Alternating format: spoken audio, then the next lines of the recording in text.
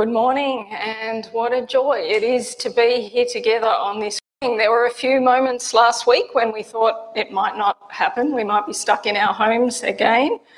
But here we are to remember and to celebrate that morning when God put on human flesh and came to earth as a tiny baby, the promised Messiah, just as the scriptures had said he would.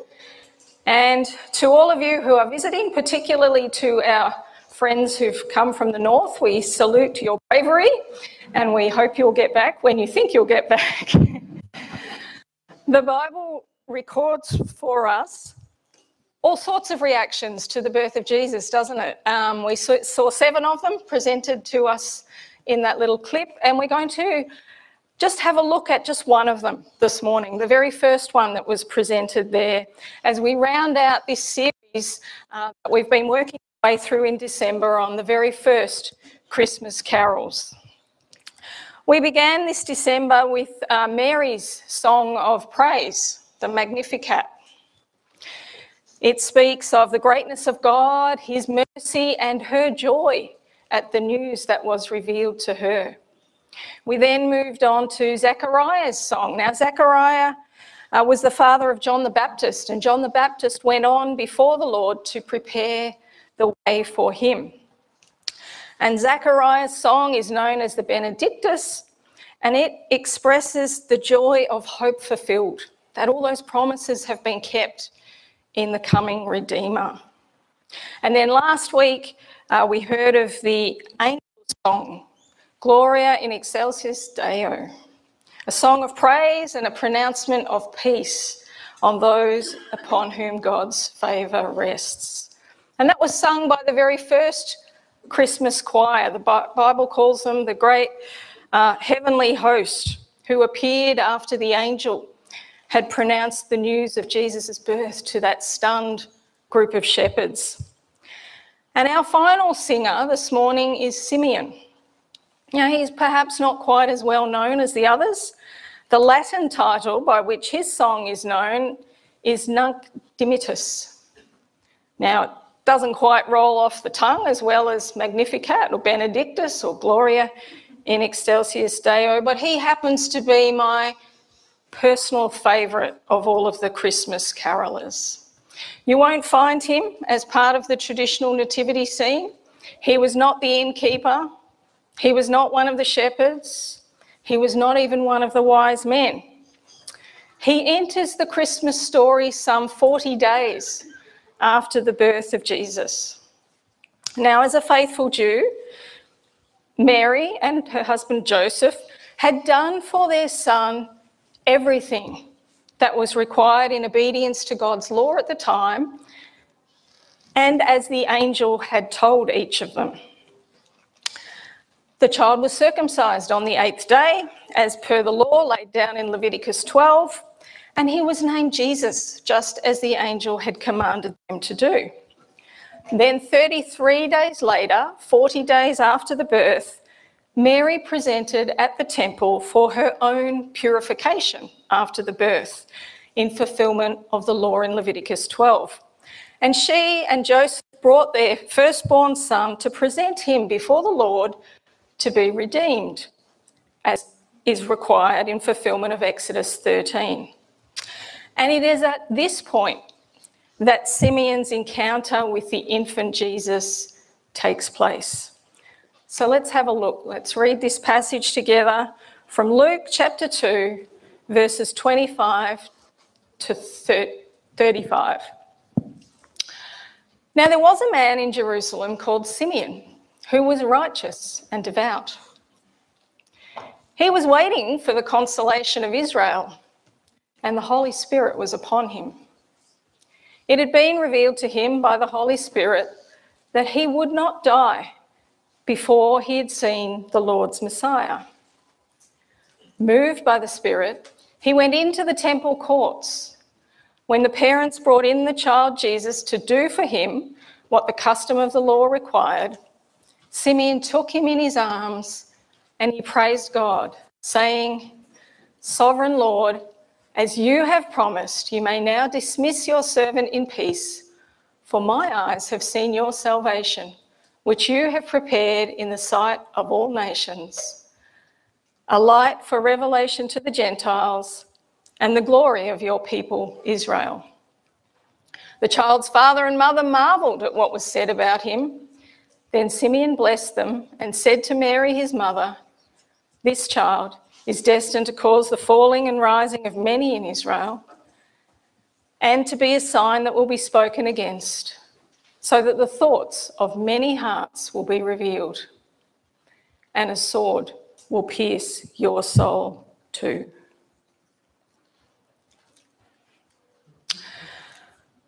Now, Simeon would have been just one of many who entered the temple courts on that particular day. The temple courts were a busy place. And the text gives no indication that Simeon was outwardly a man of any importance. It is unlikely that anyone saw anything particularly special or took much notice in him as he mingled with the crowd. But when the Lord looked at Simeon, what he saw was a good heart. The first thing that Luke tells us about his spiritual condition was that he was righteous and devout. Righteous tells us that he took God's word and God's law seriously, and he sought to live his life in accordance with them. Faith for him was not an academic exercise. It was not an optional add-on to the rest of his life. Faith defined who he was, and he lived it. The word devout tells us about his love for God. He was careful about his religious duties because of his devotion to God. Righteous and devout, together they speak of a man who walked closely with God. That's what God saw when he looked at the heart of Simeon. People look at the outward appearance, but the Lord looks at the heart. So how is your heart this morning? What does the Lord see when he looks upon the hearts of those gathered here today? Does he see lives that are defined by faith? Or does he see faith that is confined by the rest of life? Are you here this morning out of joy or obligation? None of us can tell because we see what is outward. But God sees the heart. What does God see when he's looking at your heart this morning? The second thing that we learn about Simeon was that he was waiting for the consolation of Israel. Now, what does that mean? It means simply that he was waiting for the promised Messiah. He knew his scriptures. I've put a selection of them up there, but the Old Testament prophets are littered with references to the comfort of Israel. Simeon believed these prophecies. He was waiting for this consolation of Israel. He had lived as a Jew under Roman authority. He had witnessed the hardship of his people. He had lived with their declining religious zeal, and he'd experienced the latter part of 400 long years of silence from God. But he hadn't let go of those words, and he knew that comfort and joy were coming.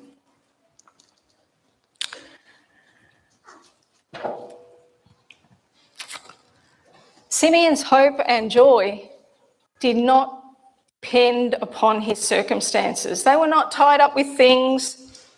They were in the one who was coming. And so he was prepared to wait, and he waited patiently for the consolation of Israel. What is it you are waiting for this morning? Beyond the obvious, I know that all of you are waiting for me to finish so that you can go home and get your lunches started. But beyond that, what is it that you're really waiting for? Where is your hope and joy? Have you been waiting and looking for them in that next promotion or that next big purchase?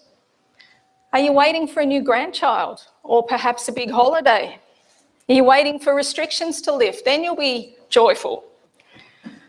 Maybe you think you'll find it in a good ATAR or in completing that next degree or losing a few kilos or achieving that next fitness goal. Or maybe you're waiting for retirement. Then you'll find joy. I think if we've learned anything from this year, it is just how futile it is for us to put our hope in and derive our joy from such things, because at any moment they can be stripped away from us and rendered useless. Simeon was waiting, but his song proclaims to us that that wait is now over. The consolation of Israel has come. The promised Messiah is already here, and in him we have a hope that cannot be shaken by any circumstance. The promised Messiah is already here, the wait is over, and we need look no further. There is one final thing that the gospel writer wants us to know about Simeon, and he makes sure that we know about it by putting it in there 3 times in different ways. Verse 25, the Holy Spirit was upon him. Verse 26, it had been revealed to him by the Holy Spirit.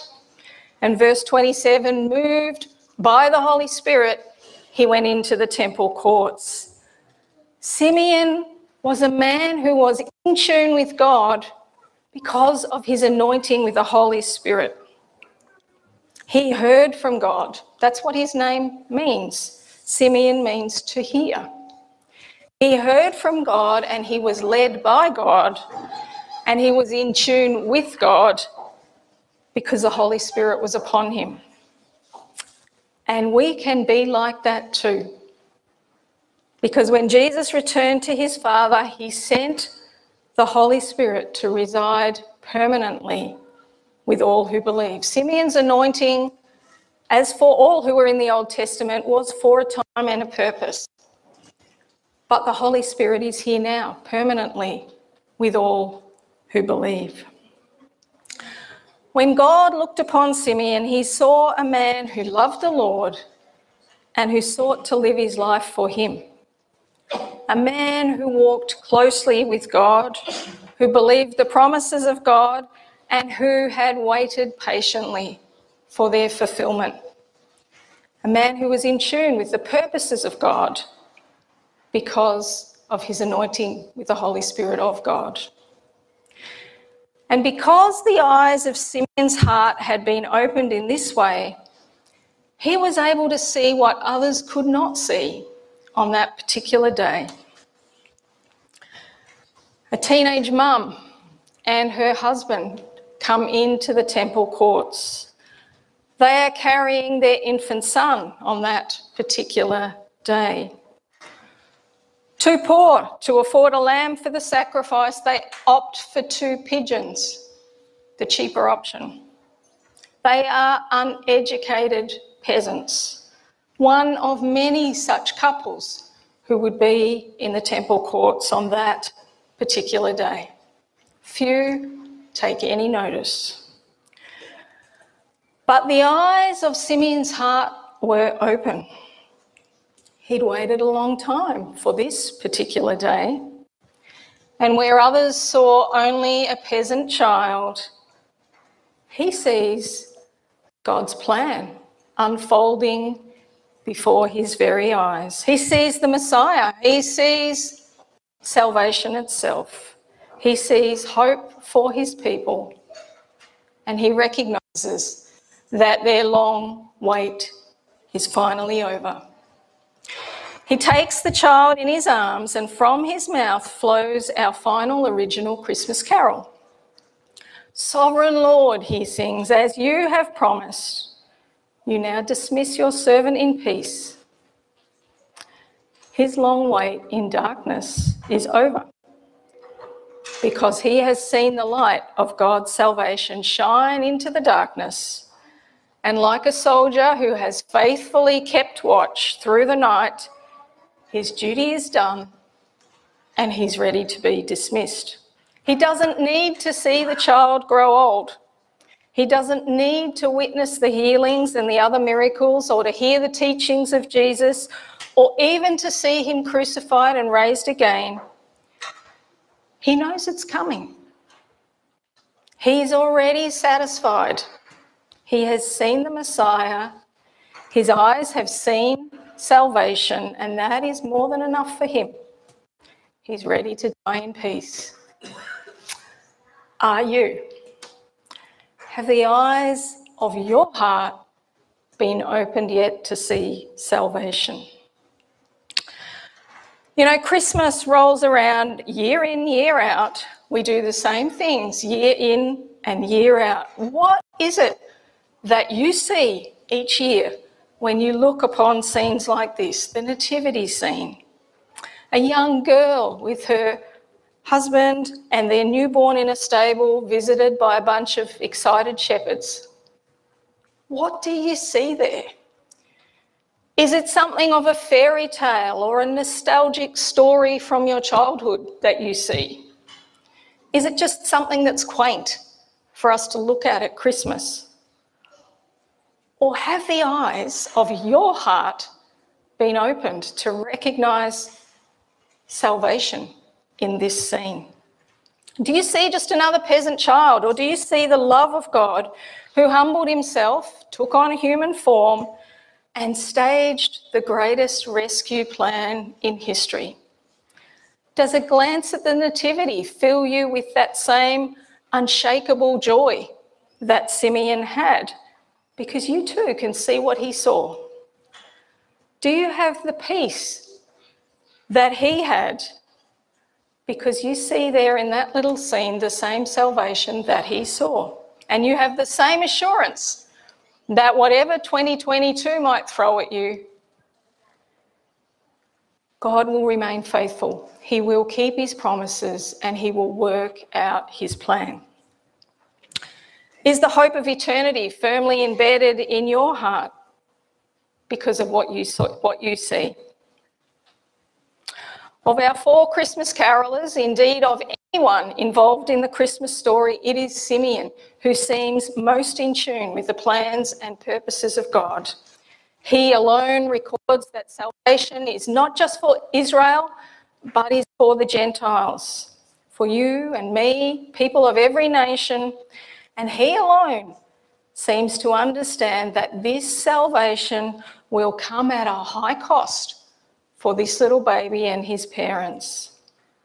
Mary and Joseph marvelled at what Simeon had said about their little boy. Try and put yourself in their shoes for a minute.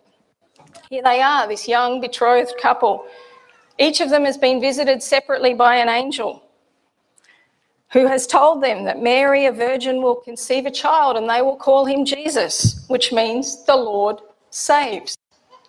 Mary conceives. Now that's easy for us to say, but it's mind-blowing to think about. A virgin conceives, and 9 months later she's giving birth to the one that John would call the Lamb of God who takes away the sin of the world.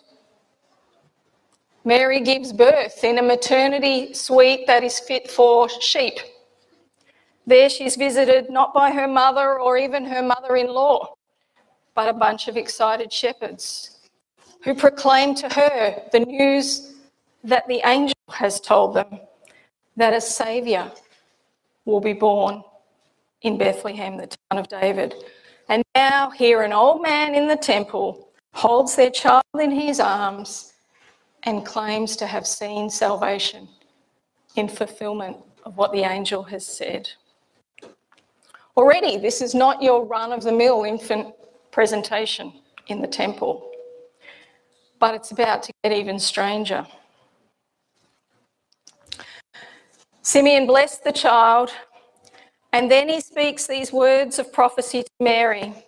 This child is destined to cause the falling and rising of many in Israel, and to be a sign that will be spoken against, so that the thoughts of many hearts will be revealed, and a sword will pierce your own heart too. Now those are not exactly the kind of words that a first-time mum wants to hear prophesied, over her newborn son. Salvation would come at a high cost for this child. The child would grow up and be a sign that was spoken against. Mary would love him dearly. Many others would too, but many more would hate him. Lies would be told against him. He would be mocked. He would be rejected. He would be falsely accused. He would be beaten and unjustly tried. Ultimately, he was going to die in the most horrific of circumstances. His mother's own soul would be pierced as she witnessed this journey from the cradle to the cross. Spiritual eyesight is not all sweetness and sunshine. That is what Simeon saw when he looked at this Christ child. What is it that you see? Author and activist Helen Keller was blind and deaf for almost all of her life. But she was only too aware just how little sighted people actually see. She recounts a story of a visit from a good friend who had just been out for a 1-hour walk in the woods. And when Helen asked her what she had observed, she said, "Nothing in particular." Helen says this, "I might have been incredulous had I not become accustomed to such responses. For long ago, I became convinced that the seeing see little." How was it possible, she asked herself, to walk for an hour through the woods and see absolutely nothing worthy of note? Now, I like to think that if I had been that friend, I would have returned with a full-blown description of all the trees, the plants, the insects, and especially the fungi that were in those woods. I used to believe that I would have seen all that there was to see. That is, until one day I failed to see a 6-foot hairy gorilla right in front of my eyes. Let me explain. There is a video circulating YouTube. It's been there for about a decade now. It was uploaded by a man named Daniel Simons, and it's called The Monkey Business Illusion. I don't know if many of you have seen it. 12.5 million people have seen it, so perhaps some of you here today have. The video begins simply by asking viewers to count how many times the players in white pass the ball between them. 6 players, 3 dressed in black, 3 dressed in white, appear on the screen. The 2 teams each have a ball, and they simply walk around in between each other passing the ball. The white pass to the white, the black pass only to the black. Count how many times those wearing white pass the ball. It sounds like a very simple task. And it is. I watched, and at the end, the number that I'd counted was correct. But while I was congratulating myself on my powers of observation, the question is asked on the video, did you see the gorilla? What gorilla? I didn't see any gorilla. I only saw girls passing a ball between them. The video is replayed, and about midway through, this gorilla walked onto the stage. He then stops in the middle and beats his chest for a few seconds before he exits stage left. I didn't see him at all. And if that wasn't bad enough, not only did I miss the gorilla, neither did I see the curtain behind the people changing colour or one of the ladies in black exiting on the other side of the stage. I'm not alone. For people who haven't seen or heard about a video like this before, about half don't see the gorilla. That's according to Daniel Simons, creator of The Illusion and author of The Invisible Gorilla. Of those who do know about the gorilla, most will apparently miss the changing of the curtain and the disappearing girl. Now, you might like to test that theory for yourself this afternoon. afternoon, perhaps when Uncle Kevin or whoever's your equivalent of Uncle Kevin is snoring on the couch, you might like to, get out your phone and search up the Monkey Business Illusion and gather around those who are still awake. Don't tell them that there's a gorilla there. Just ask them to count how many times the players in white pass the ball and see how many of them notice the gorilla on the screen. It's a fun illusion, but I think it reminds us that even in the face of irrefutable evidence before us, we can still miss that which is obvious and see only that which we think should be there. All of us will see a baby lying in a manger. That's what we think should be there. We see him year in and year out, every Christmas time. And I think most of us recognise, we know in our heads that that baby grew up and that he was crucified. But some of us will see salvation like Simeon did, and others will not. And the difference, I think, is that some of us are only using our eyes to see, whilst others have had the eyes of their heart opened to see what is really there. Some of us are seeing only that which is physical, the rest will see that which is spiritual. What we see when we look upon Jesus matters because it determines whether we will rise or fall. See and accept God's promised salvation and we will rise. See just a quaint story of a child born in unusual circumstances, or see just a great teacher or a good person, and we will fall into judgment. There would have been plenty of people in the temple courts on that particular day. Only two of them that we know of, Simeon and Anna, whose story follows his, only two really saw Jesus for who he truly was. Everyone else, as far as we know, saw nothing in particular on that particular day, just another child. And that is the way it has always been with Jesus. The wise men saw a newborn king, but Herod only saw a problem. The disciples recognised Jesus as Lord and they called him as such, except for one, Judas, the one who would ultimately betray Jesus. He knew him only as teacher, rabbi. That's what he called him. Even at the cross, the two criminals either side of Jesus, one saw the Saviour and received his salvation, while the other only saw an object of ridicule.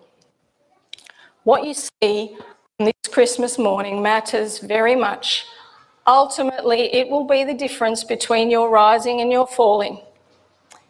If you look upon the Nativity and don't see salvation in that little scene, or if you know in your head that that's what it's about, but honestly, you can't really see it, then I invite you to ask God to open the eyes of your heart to enable you to really see the true identity of this little baby on this Christmas morning, so that in seeing him you might truly come to know him as your Lord and Saviour and have that same unshakable joy that Simeon and Anna had. Would you join me in prayer? Father, there might be some here this morning who have never seen Jesus for who he really is. Would you open the eyes of these hearts this morning? Give us spiritual eyesight to see beyond the quaintness of the Nativity and to perceive that journey from cradle to cross just as Simeon did. Thank you for sending us a Saviour. Help us to really see him this Christmas time. Amen. Well, Simeon's song was really one of joy, and we're going to sing that song that the children sang for us this morning, Joy